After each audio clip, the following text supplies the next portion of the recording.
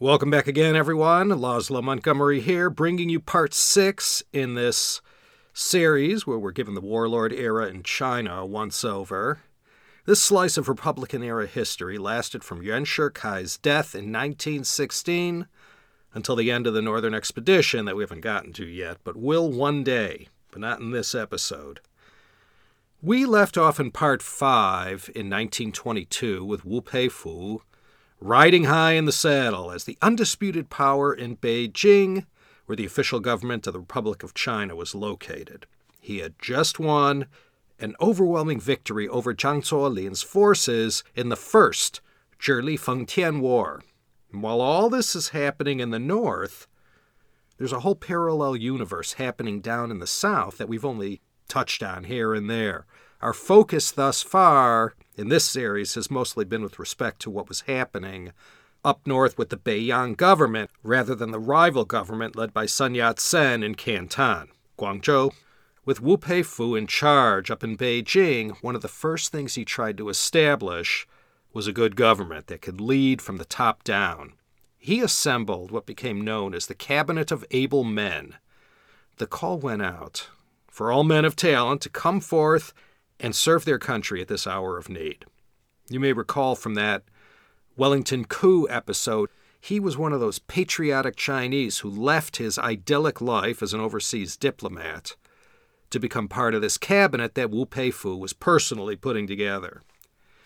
Prior to that, Wu Peifu had reestablished the parliament. That august body hadn't had a legitimate meeting since 1917. And they dusted off Li Yuanhong, too, and brought him back as the new president of the Republic, the only one to serve twice in this position, which in a way makes him the Grover Cleveland of modern China. And they both had mustaches, too. You'd think, at last, this could be the break the Chinese nation needed. After all, Wu Peifu, besides being called the Jade Marshal, he was also referred to as the philosopher warlord, or general, because he was so educated, cultured, and had passed all the old civil service exams in his younger days. Sure, there was that, little military dictatorship thing, but aside from that, there was this brief moment where it was thought, under his leadership and military strength to back it up, this might work out. But it didn't. By November 1922, within the Zhili clique itself, there was an open split between the two most powerful heads, that is, Cao Kun and Wu Peifu. Though Cao was the figurehead, as far as the head of the Zhili clique went, it was generally acknowledged by all that it was Wu Peifu who wore the trousers in the family. And this led to Cao going to extraordinary lengths to make himself more than just a figurehead. This was the time, you may recall from part 4, when I first introduced Cao Kun. This was when he was buying his way into the presidency, paying $5,000 bribes to anyone in the Provisional Assembly who gave him their vote. He got to be the 6th president of the ROC, serving from October 10th, 1923 to November 2nd, 1924. Not that he was a paragon of virtue, but Wu Peifu wasn't happy about the way Cao Kun had gone and done what he did. There was a lot of blowback from the public, and Wu Peifu had to answer to all the national outrage about Cao taking corruption to a whole new level. With all this discord between Cao Kun and Wu Peifu, well, there went the Jade Marshal's whole big idea. From the top down, the cabinet, the parliament, poor Li Yuanhong, all these so-called able men, like Wellington Koo and Wan Chonghui, who, given better circumstances, might have been able to make a difference. Without the essential unity within the Zhili clique top leadership, this whole thing fizzled out quite quickly. And by 1924, there came another in a long line of showdowns between rival warlords. Let's get started with the backstory to this second Zhili-Fengtian War, and along the way I'll introduce a few more warlords who joined the fray. Zhang Zuolin, after he was defeated by Wu Peifu on the battlefield, went back to his stronghold in Manchuria and embarked on a very serious military modernization plan. and spared no expense to obtain the best military hardware that his formidable resources could afford. And now that aviation was far enough advanced, Zhang Zuolin built an air force from the ground up and put his son, Zhang Xueliang, the young marshal, in charge of this. And he trained his forces to no end and aggressively prepared for the showdown that was surely to come.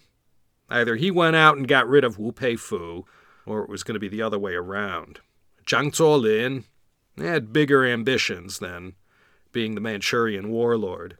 And Zhang Zuolin's Japanese supporters, who were placing all their chips on him, they were only too willing to lend a hand or grease the wheels if called upon to help out in this effort of getting rid of Wu Peifu. Like last time, before these two giants, Zhang Zuolin and Wu Peifu, before they took the fight to the other, they both went out and started shopping for alliances. Despite their defeat in the Anhui-Zhili War, Duan Qirui and the Anhui clique, they were still around. They might not have had the power they once had in 1917, but they still had some influence. Their last stronghold was in Shandong province, and they had influence elsewhere. They decided to cozy up to Zhang Zuolin and give their support to his Fengtian clique. Zhang Zuolin also approached the KMT down in Guangzhou and tried to win them over. Some interesting things were happening inside the KMT at this moment. I'm going to focus on this in a bit, or maybe next episode. By the way, January 26, 1923, came the Sun-Joffre Joint Statement. Sun Yat-sen, for lack of anyone else interested in supporting him and his KMT, joined hands with Adolf Joffe from the Comintern. The USSR had been formally established on December 30th, 1922. The Soviets had big plans for China. And as an opening gambit in this soon-to-be messy and complicated political situation, Joffe, on behalf of the Comintern, swore to support Sun Yat-sen in his efforts to unify the country. And they had a plan. Later in June 1924, over at the new Whampoa Military Academy, a 37-year-old Chiang Kai-shek was made the top guy there. That fine institution was built with Soviet money and run on a similar model as you'd find in the Soviet Union. Sun Yat-sen was nominally in charge of everything and based in Guangzhou, serving as the generalissimo or grand marshal of this southern military government, whose ultimate mission, again, was to unify the country. So this ill-fated experiment between the Kuomintang and the Soviets was giving itself a dry run. This is where Chiang Kai-shek enters the story, but let's hold off before we start talking about him. And to make this happen, the Soviet advisors down in the south of China dragged the communists and nationalists into a first united front, where the two sides would join together in the common objective of bringing down all the warlords and unifying China. This was the first time these two sides came together. We all know over the next 2.5 decades how that's going to work out, ultimately. And if you recall from that Zhou Enlai 8-part series, Zhou was the one who ended up in Guangzhou in September 1924 as the CCP representative, serving in the political department of the Whampoa Military Academy. And in July 1926, when Chiang launched the Northern Expedition, it will be from here, at Whampoa, where he'll lead his army north. All coming up later in this series. Right now, let me turn my right blinker on and pull off to the side of the road and introduce another of the more colorful and memorable warlords.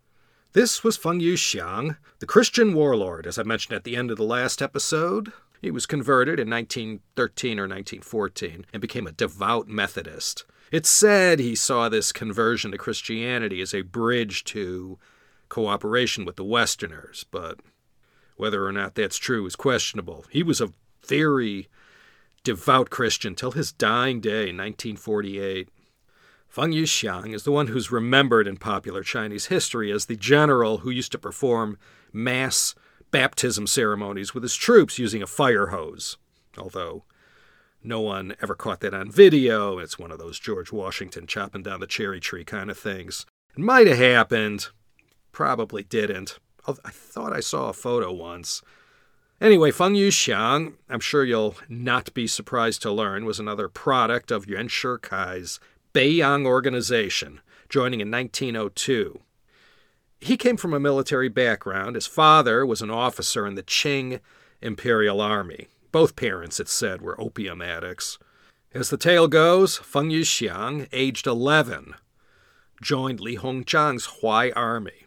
Nothing much to say except Feng Yuxiang had the right stuff and was popular with his fellow soldiers, and when his chance came, he joined the Beiyang army. If you've ever seen photos of Feng Yuxiang, you'll agree. He was a pretty big guy, quite massive physically, and he knew how to keep a crowd riveted with his speaking style and the things he spoke about. He was an emotional man and would even weep during public speeches and addressing his troops. Unlike all his other warlord friends and foes, Feng Yuxiang didn't hold one single base as a personal stronghold, so he tended to move around a lot wherever the opportunities were. And he was a no-frills, simple soldier, and made a big deal about his simplicity and the ascetic lifestyle he professed. He traveled in freight cars or trucks and seemed to have never accumulated a warlord's wealth. He wasn't an educated man in the Confucian sense, but he was self-educated, which is sometimes just as good. Feng Yuxiang was very strict and demanded a lot from his troops. He had this thing about reconciling Christian morals and Chinese militarism. He was a fitness fanatic in the Teddy Roosevelt style, and he insisted his officers and troops maintain a very tough exercise and training regimen. You know, being a run-of-the-mill foot soldier in a warlord army didn't necessarily make one the lowest of the low, but in 1920s Chinese society, it wasn't something that was looked up to either. But Feng Yuxiang's troops, they were the exception. By reputation, they didn't smoke or drink. He had a very strict prohibition against gambling and prostitution. He didn't even like foul language to be used. And if you wanted to rise up the ranks in Feng Yuxiang's army, you had to do it by proving yourself to everyone. He taught Christian and Confucian values to his troops and genuinely tried to help them. Along the way, he established charitable organizations, orphanages, rehab centers for opium addicts. By the way, most all of these warlords got into the opium business, seeing how profitable and lucrative it was. This plague on society made a nice big comeback during the warlord years. And when Feng's men weren't engaged in battle, he occasionally had them doing civil engineering projects like road building and irrigation, flood control. But as I said, he wasn't a warlord who was associated with any one particular province or area in China. So a lot of good that he tried to do never made it to the finish line. Like most of these militarists, their expertise sort of ended with military matters and not with things that involve civil society, public institutions, and organizations. During the decade from 1911 to 1921, Feng Yuxiang saw a ton of action. He was always fighting somewhere. His career rose and fell along the way, depending on how the ball bounced. I guess you could say Feng Yuxiang always kept his options open. And when he made a promise to a potential ally, he often had his fingers crossed behind his back. But for this second major conflict that was brewing between Zhi and Feng Tian, he had initially hitched his wagon to Wu Peifu and the Zhi clique. And I mentioned before that the Western nations, they leaned in the direction of Wu Peifu. And Zhang Zuolin, he was the favorite of the Japanese. Well, Feng Yuxiang had become the darling of the Soviets, and just like with Wu Peifu, Feng Yuxiang also made the cover of Time magazine 4 years after Wu, in July 1928. So, he's going to be around for a while. Feng Yuxiang and Wu Peifu, though initially on the same side, still had their differences. But after Wu pulled rank on Feng and had him demoted following some incident, Feng Yuxiang wasn't happy about that and made it a point to get even. And Wu Peifu had other headaches as well. His Zhili ally and titular head of the organization, Cao Kun, was carrying out measures that prevented Wu Peifu from entering Beijing to start putting the house in order and getting the government set up how he wanted to. So these two were at loggerheads. When the Second Zhili-Fengtian War broke out in mid-September 1924, Feng Yuxiang was still on the Zhili side, or so Wu Peifu thought. Not only did he have a bone to pick with Wu Peifu, Feng Yuxiang also wasn't so happy with Cao Kun and all the promises made to him of money and support that wasn't forthcoming. There had been a number of wars by this time. Zhili-Anhui, the First Zhili-Fengtian War, plus other significant battles in central China and in the south and southwest. But this Second Zhili-Fengtian War, this was the biggest one to date. We may call those weapons they had kid stuff compared to what's around today, but these warlord armies were equipped with what was the state of the art in 1924-25. It was terrible to behold in action. So here's how it all played out. Riding on the outrage of Cao Kun's purchase of the presidential office in 1923-1924, the Anfu Club, Duan Qirei's political organization, they were down but not out, and still had a degree of power and influence in Shandong and parts of the lower Yangtze region. They, along with Sun Yat-sen's KMT, had begun having friendly discussions with Jiang Zuolin up in Manchuria. As soon as Wu Peifu got wind of this, he started stressing out, and for good reason, too. He had his chief enemy, Jiang Zuolin, close by in China's northeast. With the KMT and Anhui clique joining together and casting their lot in with Jiang Zuolin, Wu Peifu knew he'd be looking at a potential two-front war now. This is where Lu Yongxiang and Qi Xieyuan enter the story. Two more names for you. They're important to the story, but generally not remembered as headliners from this era. No need to do any deep or shallow dives except to say Lu Yongxiang was military governor of Zhejiang and was an Anhui clique man. Still loyal to Duan Qirei, Wu Peifu wanted to get rid of him.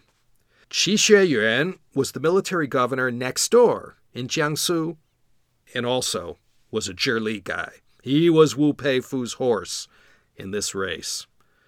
Whichever warlord controlled Shanghai got a piece of that action, not to mention the arsenal of weapons stashed there to protect foreign and Chinese commercial interests.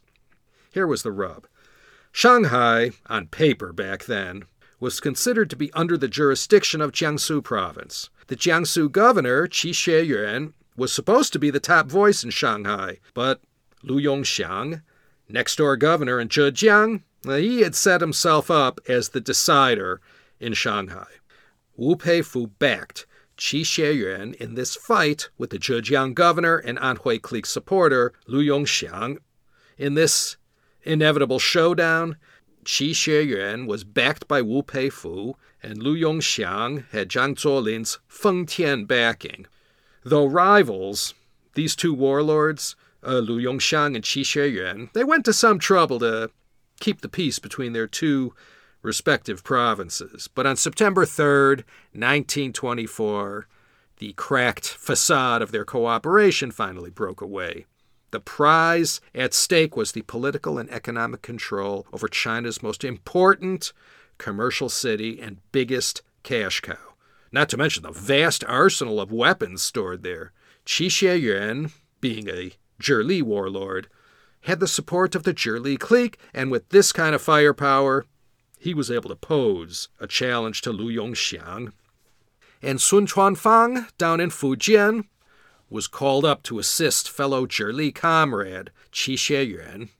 With Sun's army attacking from the south, and after a lot of blood was spilled on both sides, the Zhili-backed Qi Xieyuan was able to overcome the Zhejiang forces of the Anhui and Fengtian-backed Lu Yongxiang.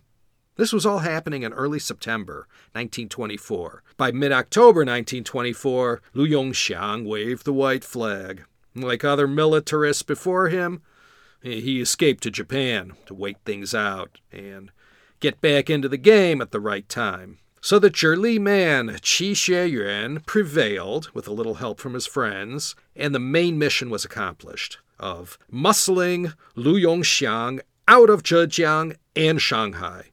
And for his troubles, the governorship of Zhejiang was handed to Sun Quanfang, where he held sway till the end of 1926.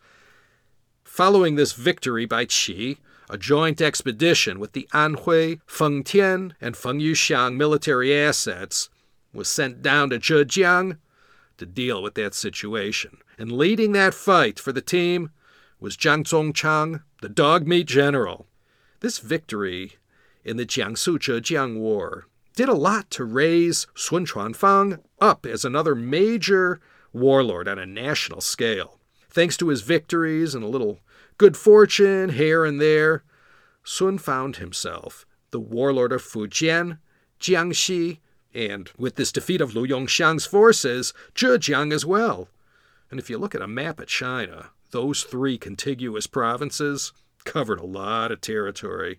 And while all this was going on in Jiangsu and Zhejiang provinces, Zhang Zuolin had been having top-secret discussions with all his closest generals about how best to take down Wu Peifu and the entire Zhili clique.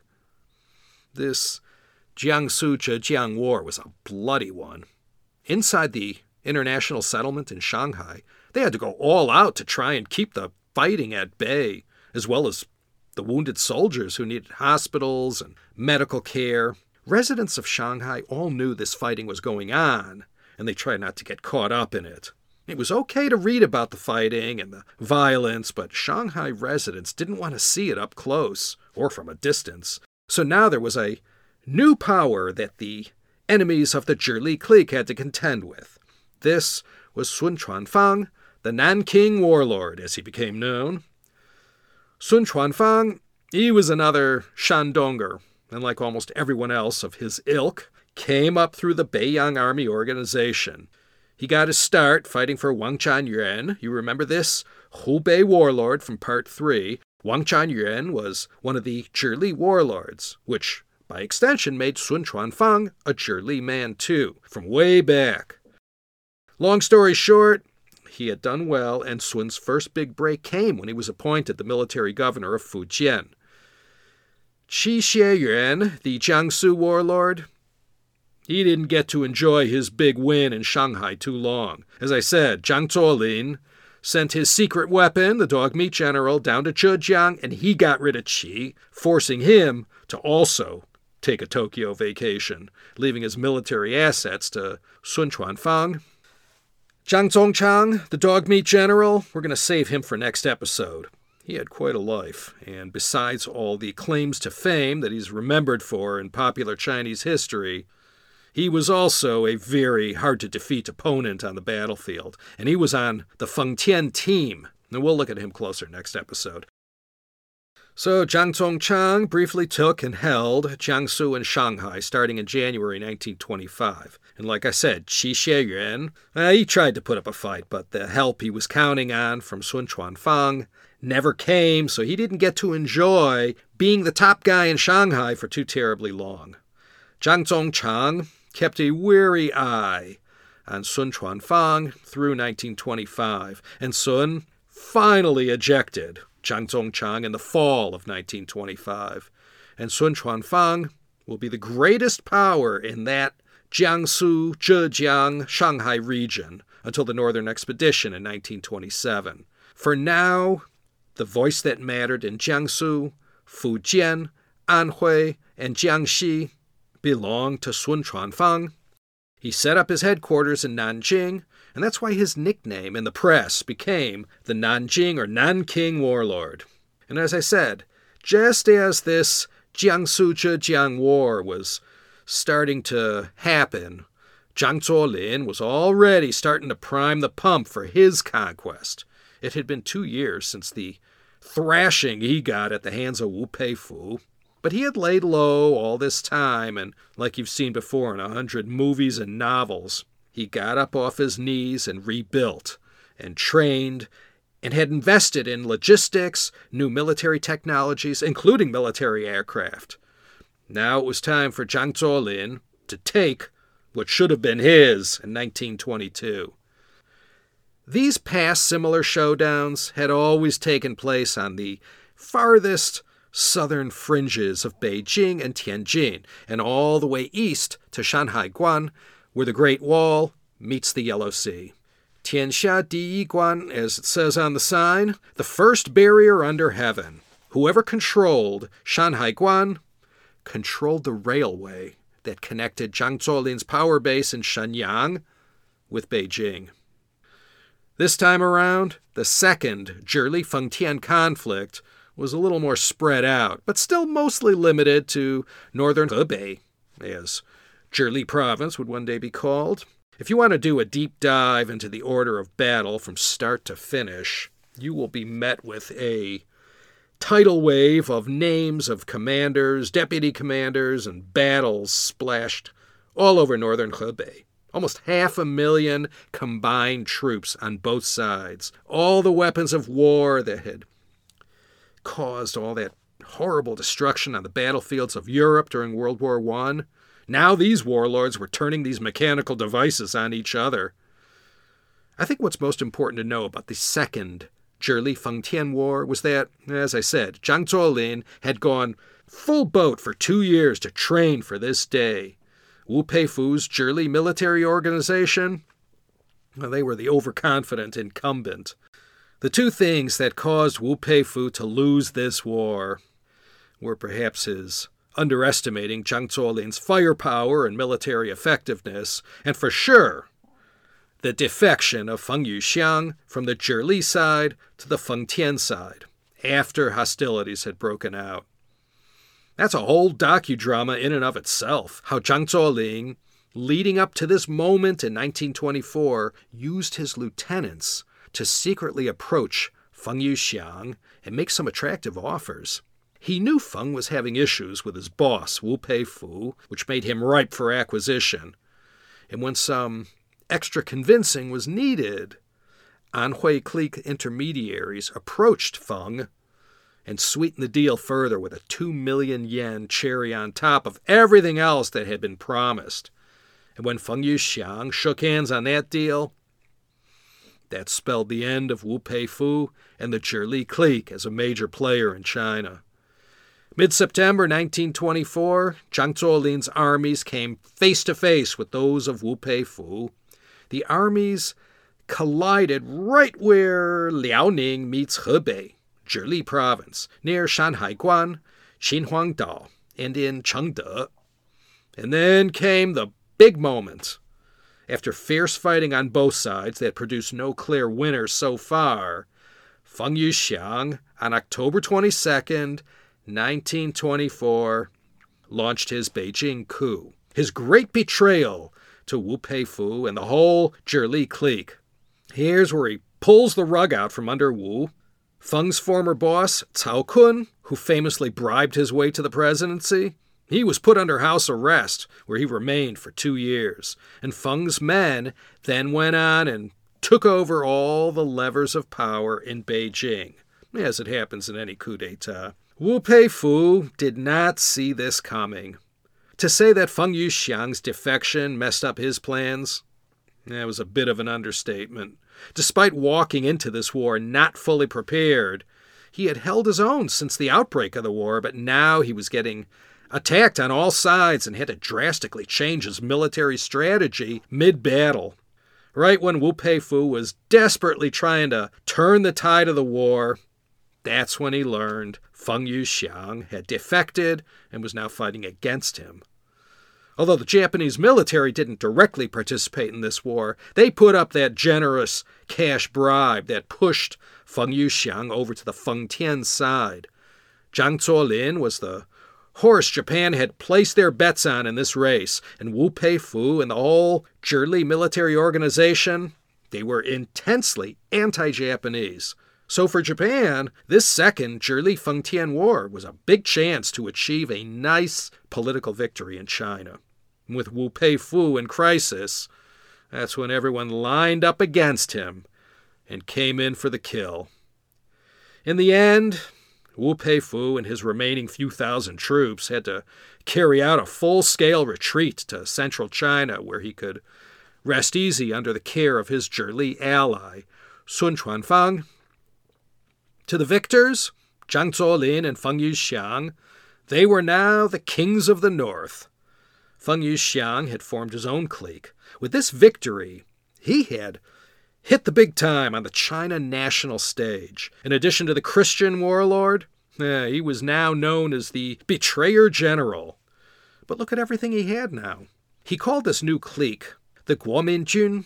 That translates to the National People's Army.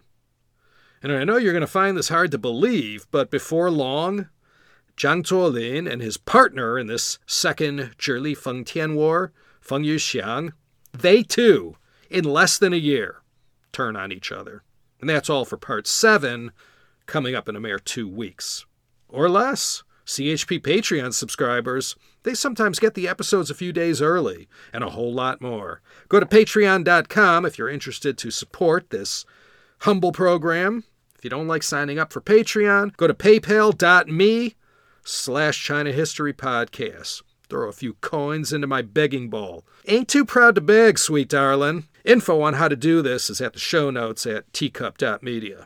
Okay, enough already. I can't say our story's almost over, but we'll get to that northern expedition maybe by part 8 or 9. This is Laszlo Montgomery once again signing off from the city of Los Angeles here in the Golden State. Hoping you'll all keep an open mind to coming back again next time for another exciting episode of the China History Podcast.